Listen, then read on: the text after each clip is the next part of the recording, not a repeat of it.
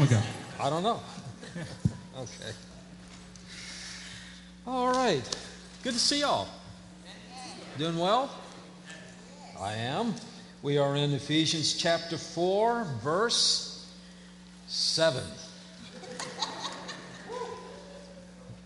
I would say it's a great leap forward, but that would have connotations that nobody gets that. Great leap forward.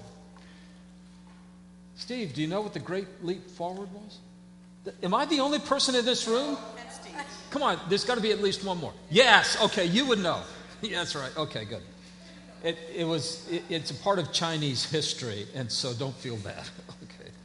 All right. Well, we are in Ephesians chapter 4, and we're going to start in on verse 7. And the game plan is to get through verse 16 today. No, it won't happen, but that is the plan, and we're going to get as far along as we possibly can. This is a section in which Paul will be talking about gifts. We usually put the word spiritual in front of it because it's the ministry of the Holy Spirit, and so they're spiritual gifts given by the Holy Spirit. And Paul's going to talk about how that operates. Now, the important thing to notice before we plunge in and read is that Paul first talked about the unity of the church before he gets to the diversity of the church. Remember that? He took the time to say that there's just one body, one spirit, one hope, that the Holy Spirit gives us entry and membership in and participation in the fellowship of the body of Christ, of the church, and gives us that one hope of heaven, hope of glory, hope of everlasting life, the hope that sustains us in life. And that's all the ministry of the Holy Spirit in the life of the believer. And then he says there's one Lord, only one Lord, Jesus Christ, one Lord who died for our sins, who's raised on our behalf. And so there's just one Lord, one faith in him. There's not a bunch of different faiths, different ways to get to the Father. Only one faith, and that is in the Son. So there's one Lord, one faith, and then one baptism, which is one confession that Jesus died for my sins, was raised on my behalf. That's the picture that baptism gives to us. And so before we get to talk about the diversity of gifts in the church, we first of all had to establish the unity in the church, and that unity is in the one God, God the Father, God the Son, God the Holy Spirit, that whole framework of understanding who God is, that is the Trinity. One God, three persons. Now he's going to talk about our unity being expressed in a diversity of gifts. Now, it was important to establish the unity of the body before talking about the diversity of the body. You hear it said, maybe you haven't, but I certainly have said lately in our culture that diversity is our strength.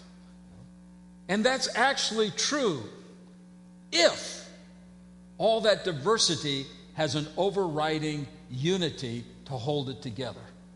If all you have is diversity, that's called an explosion. If you have diversity with unity, that's called an organism, an organic working together, that's called life. I mean, think of it this way. If you were to go into the operating room for an operation, and there are very few other reasons to go into an operating room, but if you go in there, you find people with a diversity of gifts. You find the surgeon who's really skilled at that particular procedure and is in charge of the whole thing, and he's going to cut into you and whatever else it is. But you have the surgeon, then you have the nurses and the attendants who are making sure everything's organized and that all the instruments and the equipment is exactly where it needs to be, when it needs to be there, in the proper sequence of being there. And then you have the anesthesiologist who's there to make sure you don't feel anything if he's doing his job right. And then you also have the janitor. You didn't think of that, did you? When you go into an operating room, who cleaned that thing before you got there? I want you to know, I did. That's what I did one summer while I was going through college. I was a janitor, and we called them a porter, but I was a janitor in a hospital, and one of my jobs was to clean the operating room. And so there's a bunch of different things going on in an operating room, a great diversity, but there had better be one common purpose. And it better be all about me if I'm on the operating table. In other words, all the diversity requires an overriding unity, or else the diversity is useless. We've built about 3 buildings on this site now. The structure we have came in 3 phases. And every time we had different tradesmen. We had somebody lay the foundation, somebody do the site work, first of all, and then someone to lay the foundation, and someone to frame the building, someone to put on the roof, somebody to run the electrical, somebody to do the plumbing. We had somebody else to do the HVAC. By the way, if you know anybody who can actually do HVAC, let me know, because we never found it. But that to one side. But you have all these trades doing all these different kinds of things in the building. But the one thing you want is that everybody's on the same page of the same plan, that they're all working together with an overriding unity of purpose, and that's to build your building so it's functioning the way it was designed to function. If you ever get to manage or oversee a project like this, one of the biggest things you will spend your time doing is getting all the different tradespeople to be on the same page, looking at the same plan so they do things together. That'll be your job. But it's a diversity of the way people work, but it has to all come together under one plan. And so in the body of Christ, there's a great diversity, but it's not an explosion, it's a unity, because we have one purpose, one Lord, one faith, one baptism, one God, one Holy Spirit, one body, and one hope. And we've come to see the glory of God. And that's the unity that keeps us all together. Without the unity, it just fragments. But we are unified in Christ Jesus. So before we get to talk about the gifts, we need to talk about and understand the unity that is ours in the body of Christ. So that's the connection between the two. It's not like segmented paragraphs not related to each other. The one is the foundation for the next paragraph that we're going to be reading. Now, before we actually plunge into reading it, in your Bible, look there at verses 8 through 10. Now, these have been problematic verses for a lot of folks. It talks about Jesus ascending and descending into what's called the lower parts of the earth. And there's a lot of debate on that, and people go back and forth and about what it means, and a lot of different interpretations. So I'll just give you the right one. But no, some people are looking at it and saying, what does it mean Jesus descended into the lower parts of the earth? Between the crucifixion and the resurrection, that means Jesus went into hell and he preached to the saints, or he preached to the reprobate, or he preached to the, there's about 24 different ways to interpret this thing in the light of this verse and other scriptures. Here's the most likely, I think, and it's frankly the simplest. When it says Jesus ascended, we pretty much have that in hand. Jesus ascended after the resurrection into heaven. If you haven't read that, it's there in Acts chapter 1, among other places. And so we're real sure what that means. And the parallelism of the two would be, if he ascended into heaven, he first descended. The descent then was the incarnation. When it says Jesus descended in the lower parts of the earth, it's just saying Jesus came and the Word became flesh and dwelt among us. In other words, Jesus, the Son of God, the Prince of Heaven, Christ took upon himself humanity so that he might die in our place. So when it says he descended, it's really just talking about that he came down and was incarnate, the Son of God incarnate. Now, what's going on in those verses then is that in verse 8, it starts out this way. It says, therefore it says. Well, the it is not just some vague pronoun without an antecedent. It is, the Scripture says. Paul is going to quote from his Bible, specifically from Psalm 68, verse 18. And if you do later on, go back and look that up with your cross-references and all that, you'll find that verse 18, Psalm 68, is not exactly like this. In fact, Psalm 68 says that he, and it's talking about the king, went up and took captives and received gifts from men. This verse says he gave gifts to men. Now, there's several different explanations of that. Some people have pointed out that some translations of the Old Testament in Paul's day actually said he gave gifts rather than he received gifts. And it may well be that Paul was using that translation when he made this quotation. The other possibility, and I think this is probably as likely or more likely, and that is that Paul is just using Psalm 68 to get us into the ballpark of what he's talking about. Psalm 68, at verse 18, is talking about how the king, when he comes back from battle and has won a great victory, he comes into the city. He goes up into the city. You always go up into Jerusalem. So, for example, King David comes back from a battle. He goes up into the city, and trailing behind him will be all the people he's captured in the battle. Those will be the captives. They are the prisoners. And this was an ancient custom. A conquering general goes into the city. The people he's defeated trail behind him to impress everybody with what a great victory this is, and it shows his power to have won the battle. And then normally what happens is then the general gets the spoils of war. You know, all the treasure and the money and the resources that used to be a part of the enemy camp, that now belongs to the conquering general, and so he gets the gifts. But here's the key thing and the great thing about Jesus. When he won the victory, he led us into heaven, and we are captivated by him, but we're not defeated and destroyed by him. In other words, you are never more free than when you are a captive of Jesus Christ.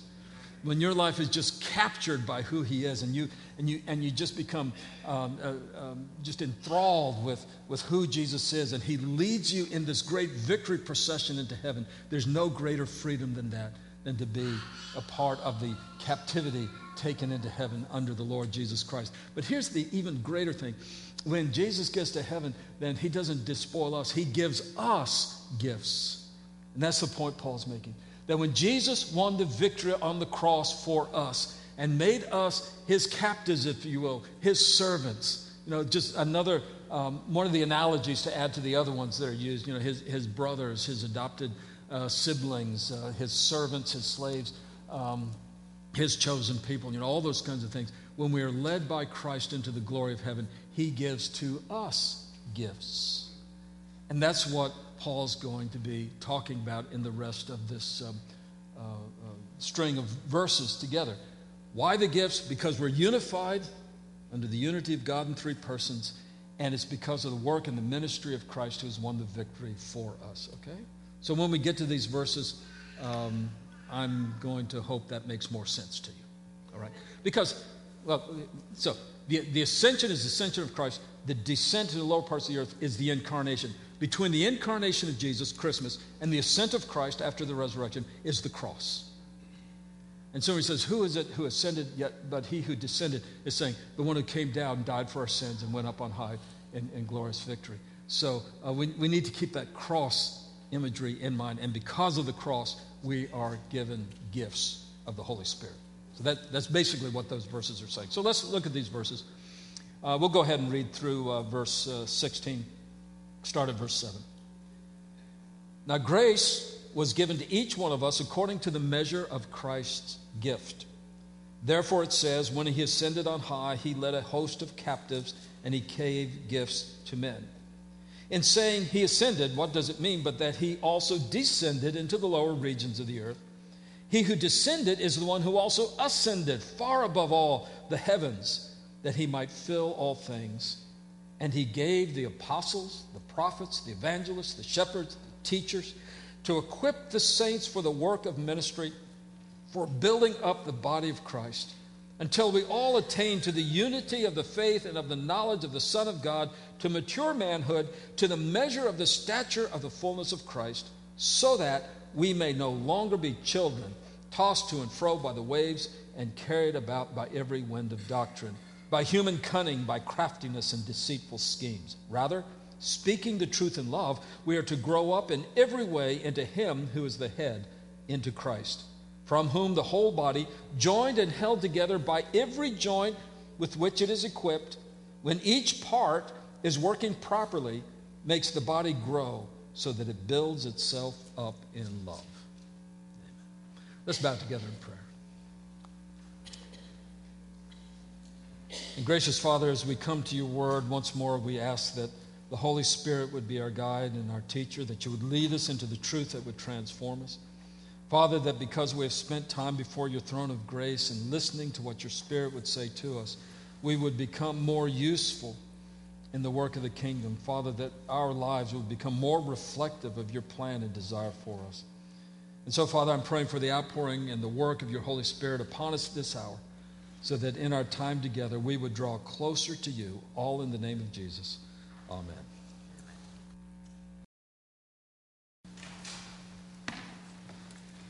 Well, there's a lot of different ways to wind up in church. Some people are in church today because mom and dad dragged them here. Some people are in church because they actually want to be here. We know who you are. And there's some people who are in church today because they are scared to death that if they don't, something will happen. I mean, there's a lot of ways to wind up in church. A lot of different avenues, and it's interesting to explore that. My personal experience was I grew up in the church, a Christian family, and we went to church every Sunday and had the whole church life experience going on. Next week we have, or this following week, starting tomorrow, we have our Vacation Bible School. I remember when I was a boy that, going to Vacation Bible School. Of course, back then, it wasn't just 1 week in the morning or whatever it is. It was all day long for 2 solid weeks. This was school. I mean, that's back when we knew how to make children suffer. So we had a great opportunity there. And Vacation Bible School made a tremendous impression upon me because you would go to the school and there was always the same kinds of things they have now. Memory verses, memory Bible verses. You have to memorize the theme verse for the Bible school. And invariably they'd announce the verse and they say, whoever memorizes the Bible verse will get a prize. So my brother and I, we'd go home, we'd memorize the verse, come back the very next morning, say the Bible verse for the pastor. And here's what he said to us. Now, learn it backwards. We never did get the prize. It's an amazing thing I'm still in the church today. Of course, my brother went home and he actually memorized the Bible verse backwards, and he still didn't get the prize. So that sort of thing never quite works out. We had crafts. We did the craft things, and one of the things we did was we made crafts out of cigar boxes. Now I know this is a generational thing. As soon as I say cigar boxes, there's sort of a blank stare on half of you, and the other half of my generation are looking at it and say, yeah, I know what a cigar. A cigar box is like a really stiff box with a lid on it, and the cigars were placed in that.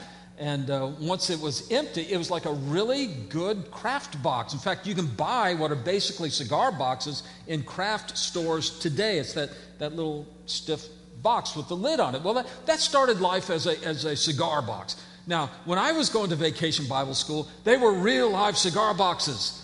I mean, everything I know about Renaissance art, I learned from cigar boxes. You know where this is going. Dutch masters. There was a picture of all these Dutch painters on the inside of the cigar box. And I remember having a theological problem. I was only like 7 years old or something, but I was precocious. But I remember knowing, they tell us that smoking is a sin, and it is, okay. But they tell us smoking is a sin, and then they give us cigar boxes.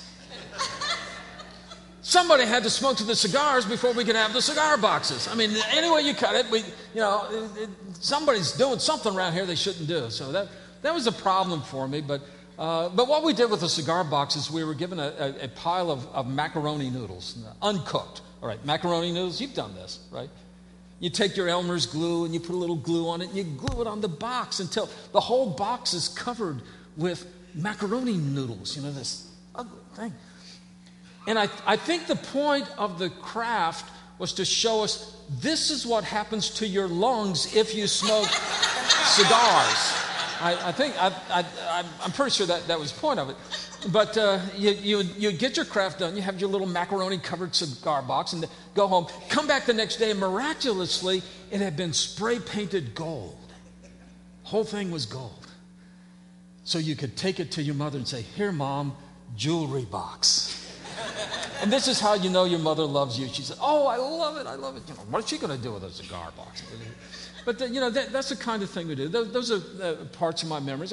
I grew up learning the Bible stories, hearing them as a child, and you know how that works. You hear the story as a child, and then you hear a little bit more, and then it's explained, and then you get the context. And by the time you're in your 20s or so, it's boring because they've taken all the fun out of it. But some people come to church, and they've never heard the Bible stories before. I mean, some people come to church, and this is the first time they've ever heard the Bible stories. They're young adults. Can you imagine how much fun that would be? I mean, not to grow up without church, but to come to church and hear the stories for the first time. I mean, you hear about David and Goliath. Well, we all know what happens with David and Goliath. You know, he gets the stones. He's got the slingshot. He's going to kill the giant. Yeah, get the good parts. Yeah. But can you imagine if you never heard that story before? And you're wondering what's going to happen. What's this kid going to do with these stones against a giant? What's going to happen? And when the giant falls, you just go, yeah! Can you imagine what it's like to hear the story of the resurrection for the first time? For the very first time. You know, we tell the story. We sing the story. And every time you hear about the resurrection, your heart just leaps for joy. And I hope you can remember the first time, but can you imagine if the first time you heard that story, Jesus is dead, he's in the grave, but God raised him. You know, can you imagine? I mean, this, by the way, is why we need the diversity of experiences in the body of Christ, so that we can all share the wonder of hearing the stories for the first time from people who are hearing the stories for the first time. There's so many ways to travel the Christian path, and you only get to travel one of them, your own. But what a joy it is to hear somebody else's testimony, how they traveled with Jesus, how God brought them through by the power of the Holy Spirit. And as you're hearing those stories and as they're coming together, you're getting to see the grace of God in a whole new setting, in a whole new venue, and you're rejoicing with that person. That's why the diversity in the church is such a joy and such a wonderful thing to have for us. But with all these different experiences and different ways of coming into the church, there's one thing that's common to all of us who are believers. The moment came when we saw Jesus and we fell head over heels in love with him. And it's never stopped. We love him every day. You know, it's almost like every day with Jesus. Anybody know it? Sweeter than the day before. Okay, I won't do that to you. But that's our commonality. We all fell in love with Jesus. And now we come to this church and we have this wonderful, broad diversity of how the Holy Spirit is using us and working in our lives. And I think that's why Paul moves from the unity of our experience in Christ to the diversity of our experience in Christ. Not a difference and diversity of salvation experiences, but a diversity of the way in which that grace comes to us time and time and time again. So as we look at these verses, I want you to be thinking about how God is working in your life to use you, how God uses us by the power of the Holy Spirit for his glory in Christ Jesus. And so we plunge in here at verse 7 and we read, "The grace was given to each one of us according to the measure of Christ's gift." Now, it's not as though some people got a little bit of grace to save them, and some got a lot of grace to save them. And you see, there is the general grace of God. There's a way of experiencing God's grace that you get to do just because you're on planet Earth. All right. God in his grace holds the universe together. God in his grace keeps the whole thing from blowing up into what is technically called smithereens. It is the grace of God that does things like hold the atom together. Now, if you've ever studied nuclear physics, which I haven't, but I'm going to pretend I have, but you know that the atom is trying tremendously to blow itself apart and is finely tuned and balanced and held together. And God's grace holds it together. God's grace supplies the sunshine and the rain and the food chain and all those other things. So, just by being here, you experience this general grace of God. And that's why we all should see in the created creation around us, we should see the eternal deity and power of God and give him praise and glory and worship him. That's what Paul talks about in Romans 1. And so there's this general grace of God, but then there's a special grace of God that you encounter when the Holy Spirit opens your eyes and you see Jesus died for me. And you see that God loved me so much, he sent and gave his only begotten Son. And all I need to do is believe in him, and I'll never perish, but have everlasting life. And when the Holy Spirit opens up your heart and your mind to realize that, that's a special work of the grace of God. So you have this sort of general kind of grace that God bestows upon all creation, but there's a special grace that saves us. And then there's a sustaining grace that uses us. And that is a grace beyond degree. You know, when you love Jesus and you want your life to honor him and glorify him, then when he asks you to do something, you don't start arguing with him. You just say, yeah, Jesus, if that makes you happy, I want to do it. I want to love you. That's why when you walk through the hallways and you hear the voice of God asking you to do something like teach or volunteer in VBS or work in one of the ministries or something like that, and you hear the voice of God, and it sounds so much like the voice of the pastor's wife. Look, in my world, the voice of God sounds like the pastor's wife. Okay. But there is, you know, there ought to be at least a part of you that says, thank you, Jesus, for letting me work and giving me something to do in the kingdom. See, in this verse we see what the source of the spiritual gifts are. The source of the gifts is God himself, the Father, through the Son, by the power of the Holy Spirit. We speak of the Spirit bestowing the gifts, but that is the will of the Father through the Son. And these gifts are given to us so that we might be useful in the work of the kingdom. I want to illustrate that or elucidate on that. If you have your Bible in front of you, and I hope you do, in 1 Corinthians chapter 12. 1 Corinthians 12. Actually, 1 Corinthians chapters 12, 13, and 14 are all about the proper role of spiritual gifts, particularly in the abuse of gifts, comparing the gift of prophecy, which is proclaiming the word of God in a way that people understand, and the gift of tongues, which is usually thought of as a gift of worship. But in these 3 chapters, Paul talks about the role of gifts and what gifts are and how they should function. And right in the middle of that is chapter 13 that says, and this is the greatest way, is just to love each other and let that work out in daily life.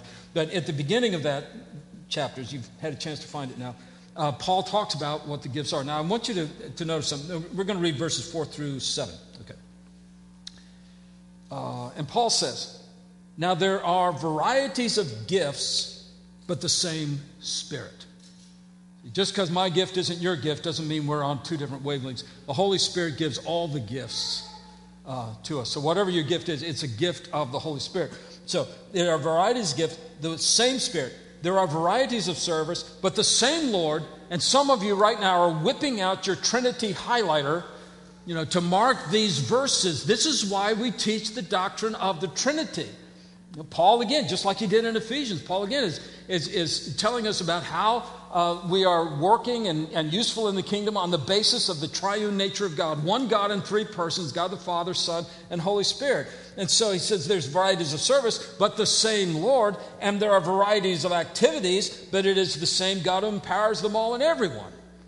And so one God gives the gifts. These are gifts given by God. Now, the other thing I want you to notice is not only is it a parallelism of the Trinity of what he says, the varieties of gifts, Spirit, service, Lord, activities, God. It's not like these are 3 things. These are parallel statements. You got that? These are parallel statements. And so when you think of gifts, verse 4, you also need to think of the word service, verse 5, and the verse activities or workings in verse 6. So that's what a spiritual gift is. It is something given to you so that you can work and serve in the body of Christ. Now, this isn't a bizarre thing that's given to just a few folks who are a little spiritually over the top. This is God's normative expectation for every believer. To everyone, a gift is given according to the measure of the grace of Christ. Everyone receives that. Now, look at verse 7, and then we'll leave 1 Corinthians 12. It says, to each is given the manifestation of the Spirit for the common good. Why are you given a gift? So that you can shine? And everybody says, wow, what a great person you are. You are given a gift, a spiritual gift, in order that you might be useful in the work of the church, in the work of the kingdom. You're given a gift so that all might benefit and all might be built up in that regard. And so a gift, a spiritual gift, is what God gives you to do in the work of ministry. And it can be something great, and it can be something that we don't say is great, but it's still great because it's given by God. Right? So your gift is whatever God has given you to do. A lot of us feel like, oh, well, my gift has got to be something I like to do, or like a talent or something. And I know this. And what we do is we go and we take personality tests, sort of like employment tests. What job do you want? And we take personality tests, and we call them spiritual gift inventories, and we discover what my gift is. Maybe you've done this, and that's fine. That's okay. But here's the temptation. I take this inventory, I find out what my spiritual gift is, and now I've got my gift. I put it in a shoebox and I carry it around. Say, I'm willing to use my gift, but that's all I'm willing to use. See, my gift is teaching. What? You need somebody to take out the trash? Not my gift. Nothing could be further from what the Bible's talking about. The Bible's talking about God has given me life everlasting. He's given me the Holy Spirit, the gift of the Holy Spirit himself. And so as I'm walking around, it's the gift of the Holy Spirit in me. And what? You need to take out the trash? What? You said this trash belongs to the body of Christ? You mean I get to take out the trash that belongs to Jesus? What a privilege. You can't stop me. I'm going to do it. I didn't hear a single amen. See, but when you're filled with the Holy Spirit, and you realize that all of it's grace given to you, and someone says, here's something that needs to be done, we should be outdoing each other in the desire to be useful and getting that task done in some way. And it's not like, oh, this is my gift and this is all that I do. You see, your gift is what God asked you to do. You don't even need to be good at it, right? Yeah, right. Back when I was playing tennis, which was, it was in the days of wooden rackets where you had the little frame thing that you had to put on it. Those of you who are nodding are either historians or over the hill. But, you had the frame on it. But anyway, back in the days of wooden rackets. So, and this will surprise you. When I was learning how to play tennis, I read a book on it. What better way to learn how to play tennis? Read a book. Never played the game, just read books about it. But anyway, one of the things the book said, it said, you don't have to be great to enjoy the game. It said, in fact, most of you will never be a tennis pro. You'll never earn a living playing tennis. It said, but you can enjoy the game, and you can get better. You may never be really good. You might always be a low-grade player, but you can enjoy the game. You get somebody who enjoys playing with you, and you play the game. You don't have to be the greatest at it. When you think about it, a lot of things are like that. You don't have to be a concert pianist before you're allowed to play the piano. Well, some of you are never allowed to play the piano because, but the point is, when God asks us to do something, it's not like we have to be the very best there ever was. When we're asked to teach in the body of Christ, we say, well, I don't know if I can teach. That, all I need is availability. God will show you how to do the rest of it. And that's the point of the gifts, is that we are available and obedient to the calling of God in our lives. And so this calling of gifts, this employment in the body of Christ, is a work of the grace of God using us to be useful in God's kingdom. And again, how good do you have to be? I was thinking about the Apostle Peter this week. You remember the time he was in the boat and Jesus was walking on the water? Now Peter earned his living in boats. He knew a lot about water. He probably knew more about water than you and I know. He knew about the waves and the currents and where the fish are and all that other thing. But there's one thing we know that Peter knew about water. You can't walk on it. It just can't be done. And so if you ask Peter, can you walk on water? No, I'm really not very good at it. But there's Jesus walking on the water, and they say, who is this guy? And they identify him as Jesus. And Peter shouts out, he says, Jesus, if that's really you, tell me to come to you. And Jesus says, all right, Peter, come on. And Peter jumps out of the boat onto the water, and he starts walking on the water. I don't know what that means. I don't know what it feels like. But Peter is walking on the water towards Jesus, and then he has an attack of rationality. He starts looking at the waves and the wind, and he realizes, I'm walking on water, and he starts to sink. Jesus comes over, he picks him up and puts him back in the boat. Now, here's what we do with Peter. We call Peter a failure. Say, oh, look at Peter. He failed at walking on water. Did better than you ever did. I mean, you get in the boat, and having a dry foot is a sign of no courage. I mean, we got to realize that this Peter guy, he actually has a memory in his head of what it's like to walk on water that you and I don't have. And for the rest of his life, whenever God asked him to do something, he remembered, if I step out in faith, I can walk on water. And if I can walk on water, then I can preach, and I can teach, and I can share, and I can work, and I can serve, and I can minister. Those few steps, we call them a failure. But I suspect in Peter's life, by the power of the Holy Spirit, they became the foundation of a life of obedience and usefulness to God. You see, you don't have to be great at it before God can use it, because that's just how big and how great God is. So the source of our gifts is the grace of God, the calling of God, just that he asks. Now, secondly, I want to look at the cost of it all. And that's in verses 8 through 10. This is one where it says in Jesus, before he ascended, he descended. And in between the ascension of Christ and the incarnation of Christ, in the middle of that is the cross of Christ. Here's the cost of the gift God gives you and what he calls you to do. The blood of Jesus.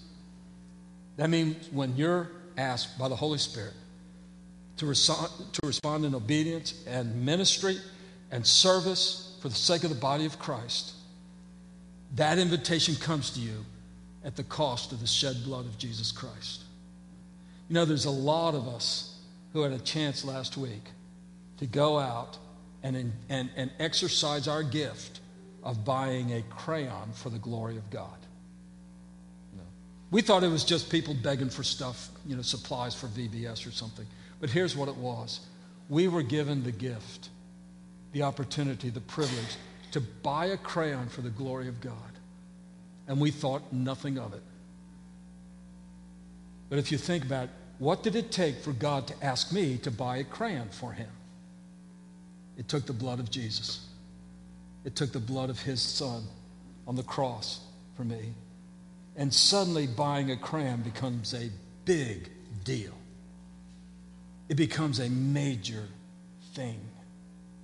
When we realize that the cost is the blood of Jesus, then the obedience becomes joyful and automatic.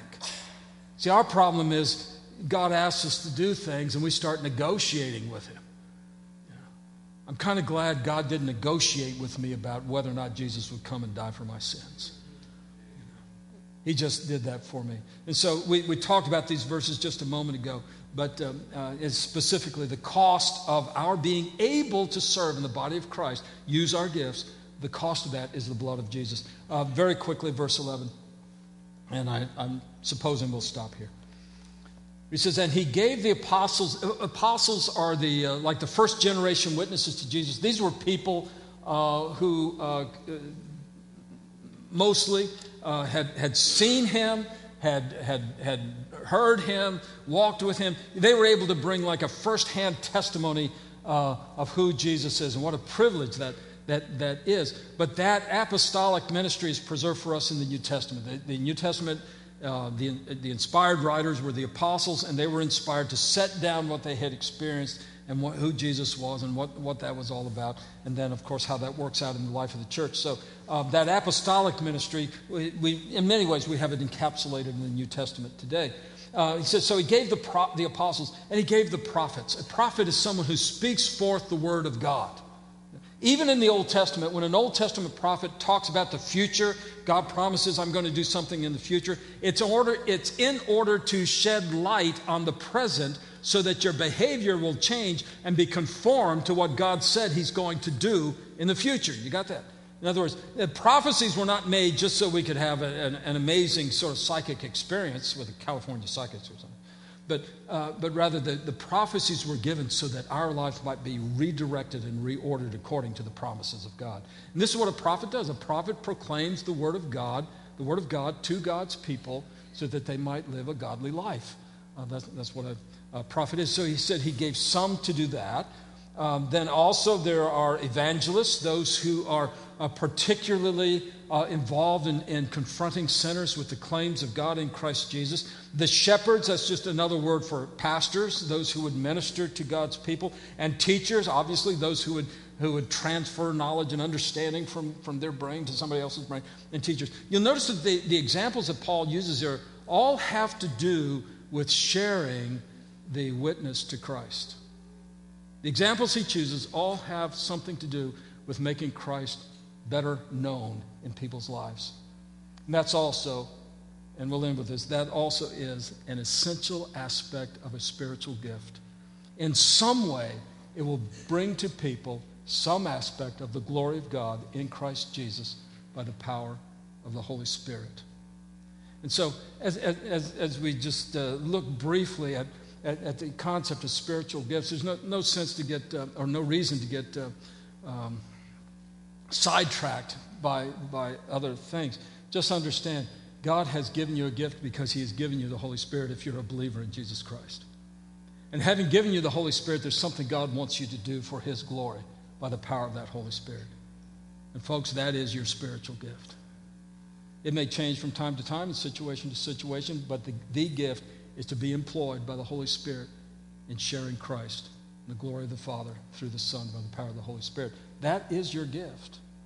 So what I'd like to challenge you this week is to just be listening and aware of opportunities, whether it's in your home or at your place of business, in your school, or in the marketplace, and wherever it is, the opportunity that God gives you to say or do something that will reflect God's grace and glory in your life and reflect it back to somebody else's life. It might be something that you count very, very small. It might be just running an errand or a kind word or whatever it is. But look, there is no small gift because our God is great. There's no small impact of a gift because our God's power is infinite. And there's nothing that you can do for the sake of the kingdom that is insignificant, because our God is a great God with a great purpose and a great power.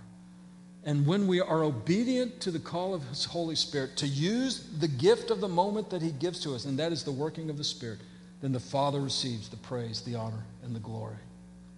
And so I challenge you, just be listening, be ready to be useful for the glory of God. Let's bow together in prayer. And Father, we're just so thankful again that none of this is dependent upon us, but you give us all the resources and the power. You give us the guidance and the wisdom. And so I pray indeed that the Holy Spirit would claim us and claim our day-to-day living, that your Holy Spirit would just work in such a way that constantly we are seeing that opportunity to live for your glory. Father, we're just so thankful for Jesus, thankful for the cross, thankful that you raised him from the dead. Thankful, Father, that now we live that resurrection power in him. Pray that you would keep us obedient, all for your glory. In Jesus' name, amen.